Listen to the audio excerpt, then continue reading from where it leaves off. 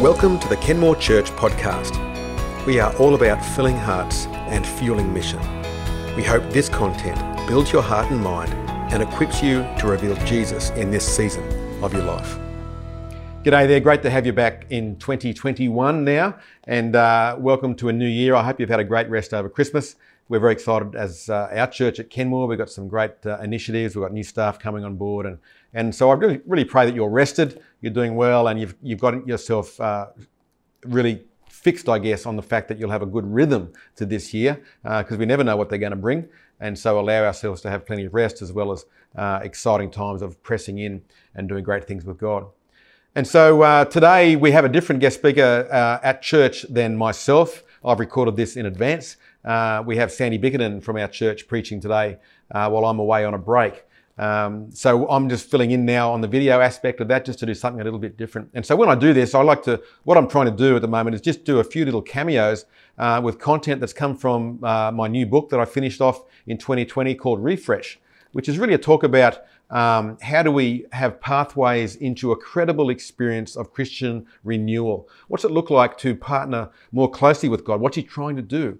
And so I really spent 15 years or so looking into this sort of thing and experiencing renewal and teaching into renewal, taking churches through an experience of renewal, all the highs and lows and the mistakes and the good parts of that. And we learned a lot of stuff. And so I've really crystallized some of the core ideas in this book called Refresh. And we're going to be running that as a course this year. And what I want to give to you today is really the core idea of the core idea behind this book.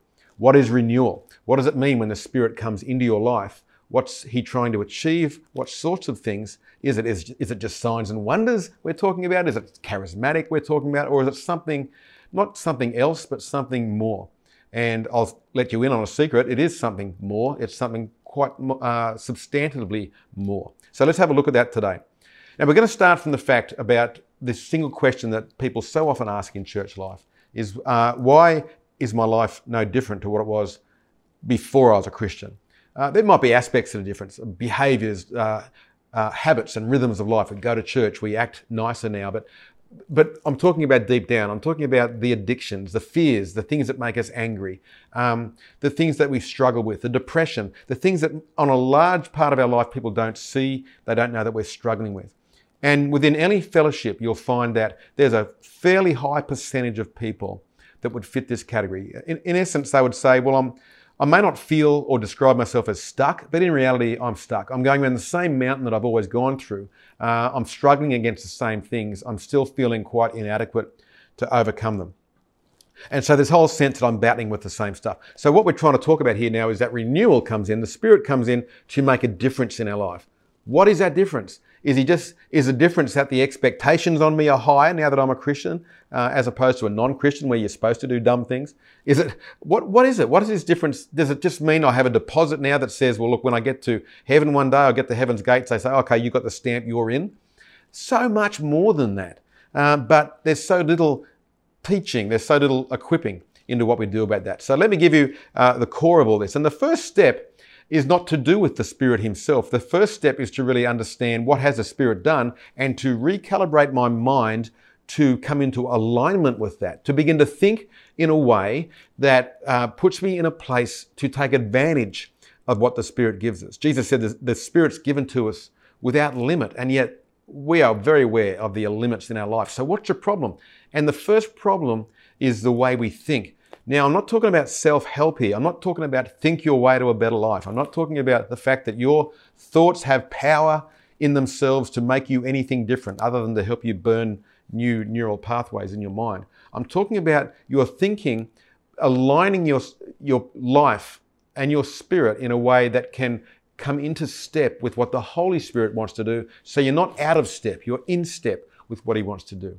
Another illustration is one I use all the time that I borrowed from the author John Ortberg, which says we have no power in ourselves. We're like a sailing boat that's bobbing away on the ocean waves.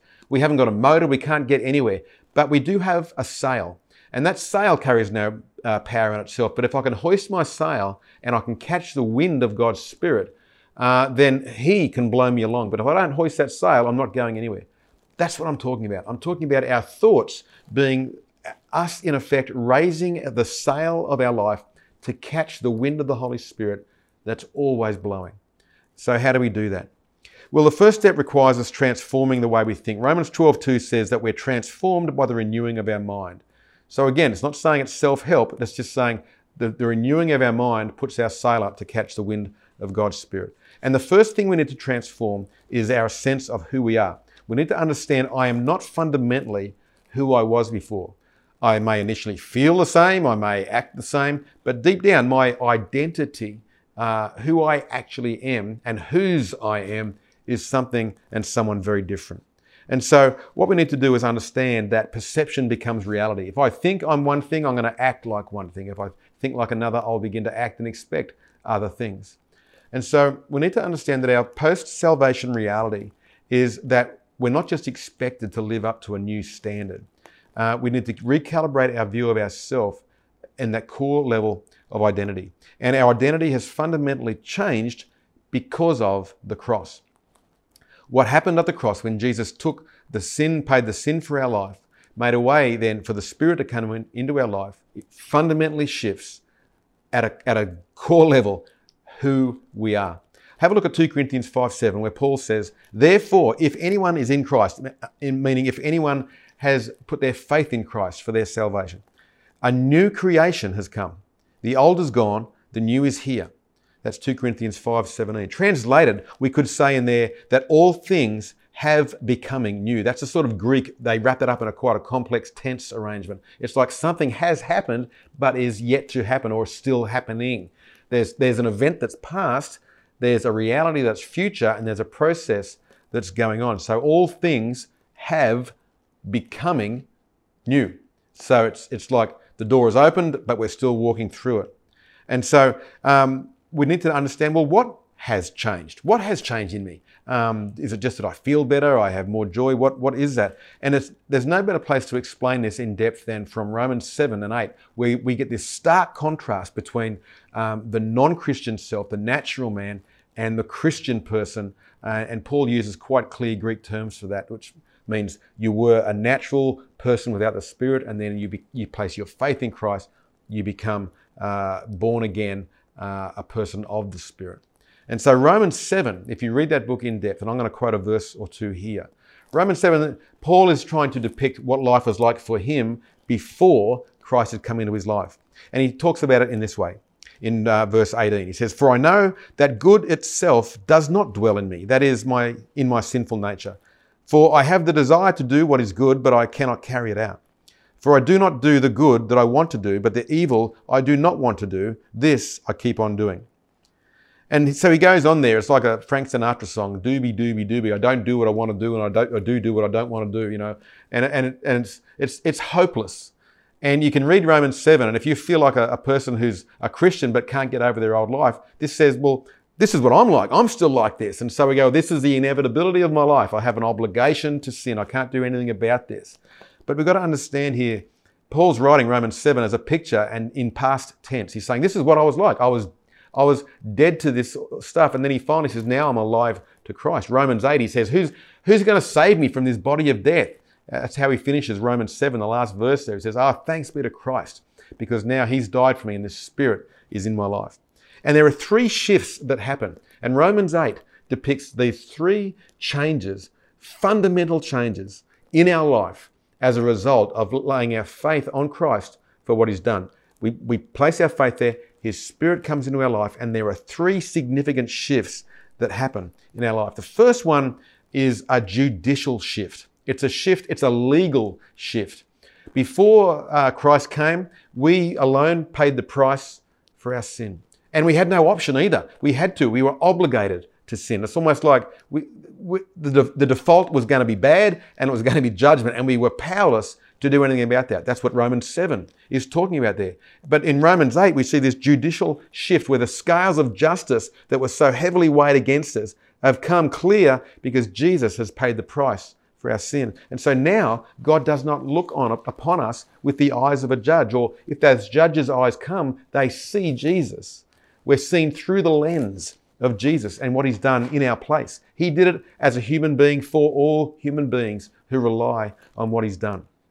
So we then see the shift in Romans 8 verse 12. Paul says, therefore, brothers and sisters, we have an obligation, but it's not to the flesh, to live according to it.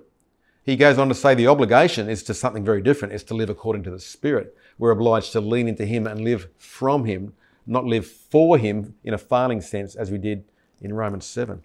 So he's saying we're now free from the past. We're able to choose. Not only is the penalty gone, but so is the obligation to that old life. And so he empowers that which he commands. So that which was impossible before now becomes inevitable because of the judicial shift that's happened in our life. And this is huge because now God is no longer separate. God is no longer primarily our judge telling us what to do from afar. And this changes our relationship. It changes the way we see ourselves and our meaning for life and what we strive for. And what this does, this key shift, and each one of these three shifts addresses a core human need, an unseen but hugely felt need in our life. And this judicial shift addresses a core human need for freedom, the human need for liberty, to be free, to have the chains of bondage taken from me. You'll know any culture that's been under the bondage of slavery, of physical slavery, emotional slavery, and so on. The human spirit will do anything to be free from that. And sin is no different. We don't feel it so much in the West because we haven't usually, most of us experienced bondage and slavery. We hear about it in the press and so on. But our life is free. We choose to do what we want. We can become anything we want to become and so on. And yet we're still as much in bondage to sin as anyone else. And we need this freedom. We need to recognize this obligation to sin is gone now. I'm free. The handcuffs are off. I'm free. Not only has the price been paid, but I'm free not to go there anymore. And this addresses this human need. But so the trick is, how do I put my sail up to have that need truly met in me? This becomes the key issue. It's not the fact that we love to nod our head and say, that's fantastic, amen, thank you, Jesus, I'm free, and then go down the road and act like we're in bondage again. How do we activate? Because that which is available to us is not automatic. It doesn't mean we automatically live in this freedom, even though it's available. So we need to activate. And so everything in this New Testament life is a partnership. It's a partnership between us and the Holy Spirit. He's the powerful one, we are not. And yet we need to partner like a dance with the Holy Spirit in living out that which is available. And so the way we do this with freedom is to really activate our God-given volitional capacity. It's our capacity to choose. I'm talking about free will. You've been given free will now. That obligation to sin is gone, crystal clear in Romans 8. And so we now need to exercise our own free will, the freedom to choose. And so salvation, this freedom that we have, is not freedom to do whatever we want. It's freedom to choose what is right to do. And so we can exercise that volitional capacity to do that. What we're doing is living in faith into the power of the Holy Spirit. We're choosing to rely on Him to give us the strength we need to live the way He's called us to live. Incredibly profound step there. Understanding how to live by faith is one of the biggest missing keys in modern Christian life. We just keep doing things in our own strength, trying harder and harder based on the sense of obligation that we have. But we're not supposed to be doing it that way. We can live the life we're called to live by leaning into Him, living by faith in the power the Spirit gives us. Second shift, the first is a judicial shift. The second one is a relational shift, which is huge as well. Previously, our relationship to God was that of slave to master. It's almost like, God, tell me what to do, tell me how high to jump, tell me left or right, whatever it is, we'll do it. Slave to master. It's a functional relationship. It's all about what we do for God, and the way we engage with Him was based on what does my life look like externally. And Jesus comprehensively challenged that. He said, hang on, this is all about the heart, not what you do. You can be a whitewashed tomb, but inside you're like dead man's bones. And so He brings about a relational shift where the very posture of our life changes in the way that we engage with God. It's no longer an alienation or a slave-master relationship anymore. It's more of a loving child and a doting father. And some of us struggle with that because we much prefer, because of the way we've been brought up, a functional relationship. And He's saying, I'm going to take you much deeper than just doing, because this is now, it's about being, it's about who you are. Have a look at Romans 8, 15 to 16. The Spirit you received does not make you slaves, so that you live again in fear. Rather, the Spirit you received brought about your adoption to sonship, and by Him we cry, Abba, Father. Abba meaning Daddy.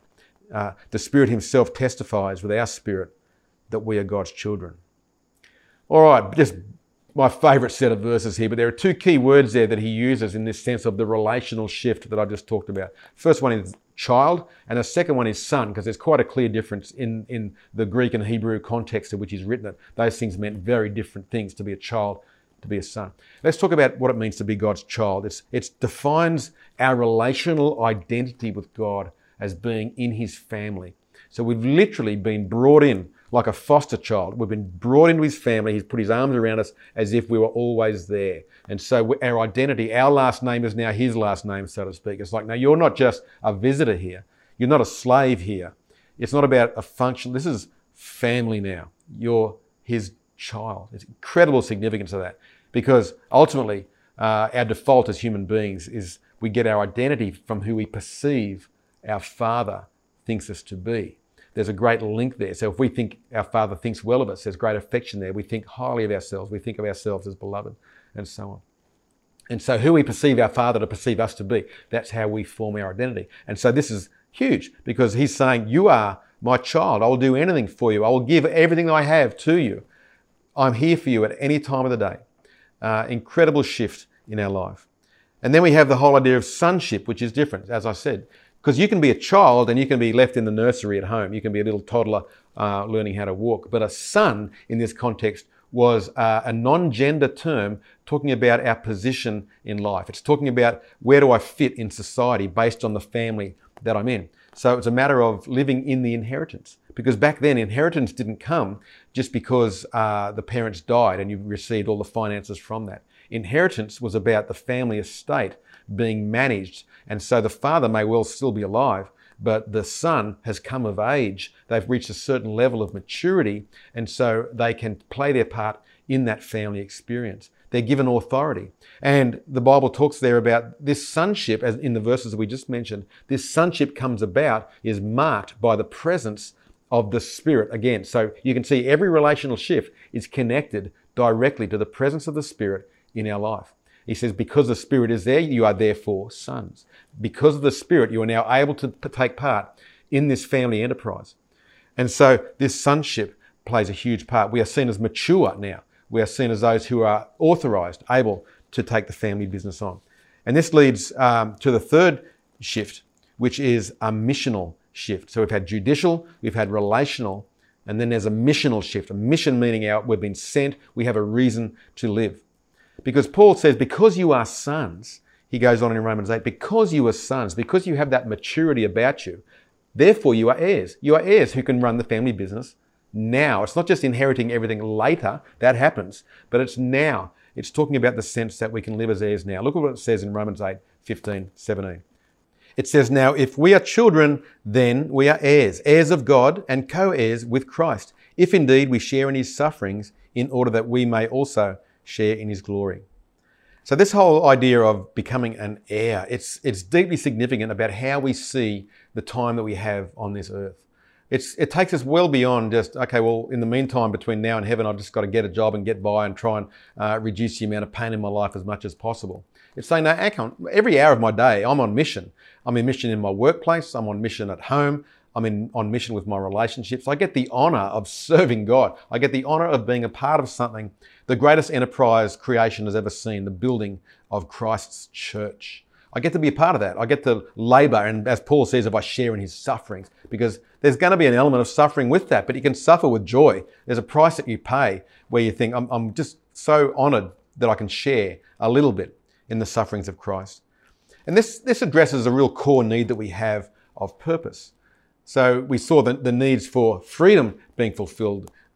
This one really fulfills the core human need for to do something that matters, significance, to be a part of something bigger than ourselves, to know what I'm called to do, to play my part, all that sort of stuff. And so this shift, this missional shift, does that. There's no reason to be depressed. There's no reason to be hopeless about what life holds. There's no reason just to be bored and say, well, this is the way life's going to be. Every moment is an opportunity to be on mission. It's amazing. Because heirs see things very differently to what a slave would. A slave just says, well, I do what's required of me and no more. I don't want to do any more than that. And I expect, the proper recompense for that. That's a slave mentality. But heirs say this, I get to invest this much in my family business because I'm a co-heir with Christ. I'm not a slave. I'm not just a laborer. I'm a co-heir. I get to do this stuff. And it's fantastic. And so this becomes freeing for us. It's a huge shift in our life and the reasons we have for doing it. The motivations for getting up in the morning, all that sort of stuff.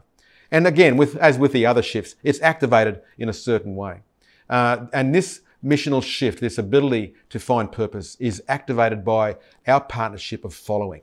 Our part to play here is to follow where he's leading us. He says, come, follow me. And then he sends us. He says, go that way. And Jesus lived this way. He said, I only do what the Father's doing. I say what the Father is saying. And that's the model for us. And this is what we need to do. The way we raise our proverbial sail to catch the wind is to follow what he's doing. And that wind is a great illustration for that. We go along with what he's doing there. So the skill we need to develop there is to listen, to watch, observe, to say, what is God about? What's he doing? How can I join in? What's he doing in the life of the person next to me? What's he doing in my workplace, in my church? I want to be a part of what he's doing. What's he saying to me now? Is God whispering in my heart something for another person? Is there a word of knowledge? Is there a blessing I can release? Anything like that. And so we begin to learn and exercise over weeks and months and years and a lifetime how to get better and better at following. It always starts small, but you can grow. You exercise this ability in us. And so he's the one doing all the work. We're just following what he's doing. We carry no power in ourselves. He's the powerful one, but we cooperate. If he wants to bless someone, it's our hand that's laid on them in faith that God's hand is releasing what only he can do. And so we activate this by following Christ. So there are these 3 heart markers. This is the core of renewal. This is what God's doing. This is what the Holy Spirit's doing there in your life. We often wonder, well, he's there, but what's he up to? This is what he's up to. He wants to activate in our hearts freedom and purpose and that close relationship with him. He wants to make these shifts in our life. And so the markers of our life, how do we activate this renewal? How do we cooperate with him? We have faith in him. We exercise our free will in him and we follow what he's doing.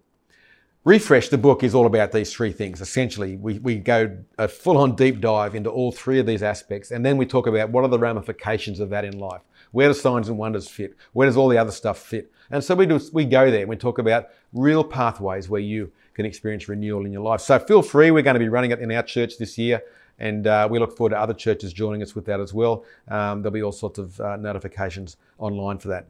And so my prayer for now for you is that your heart in 2020, as we kick it off, is for renewal, for your heart to be renewed, to go into this year coming a different way to what you did last year. Because we can't just say, well, I'm just going to cut off everything and start afresh. What are we going to start afresh? This is what we can start afresh. We can have renewal in our hearts. So let me pray for you, and then we'll let you go for your day. Father, I just pray that renewal would be the heartthrob of each Christian watching this. And even for unbelievers, that they would long to have the fellowship of the Holy Spirit that Scripture talks about. That changes our life significantly. Lord, I pray you would just send the fullness of your Spirit into each person's life. Restore hope and faith and freedom and following in them, so their life would be markedly different in 2021. Bless them in Jesus' name. And I bless you too. Have a great time. We'll see you soon.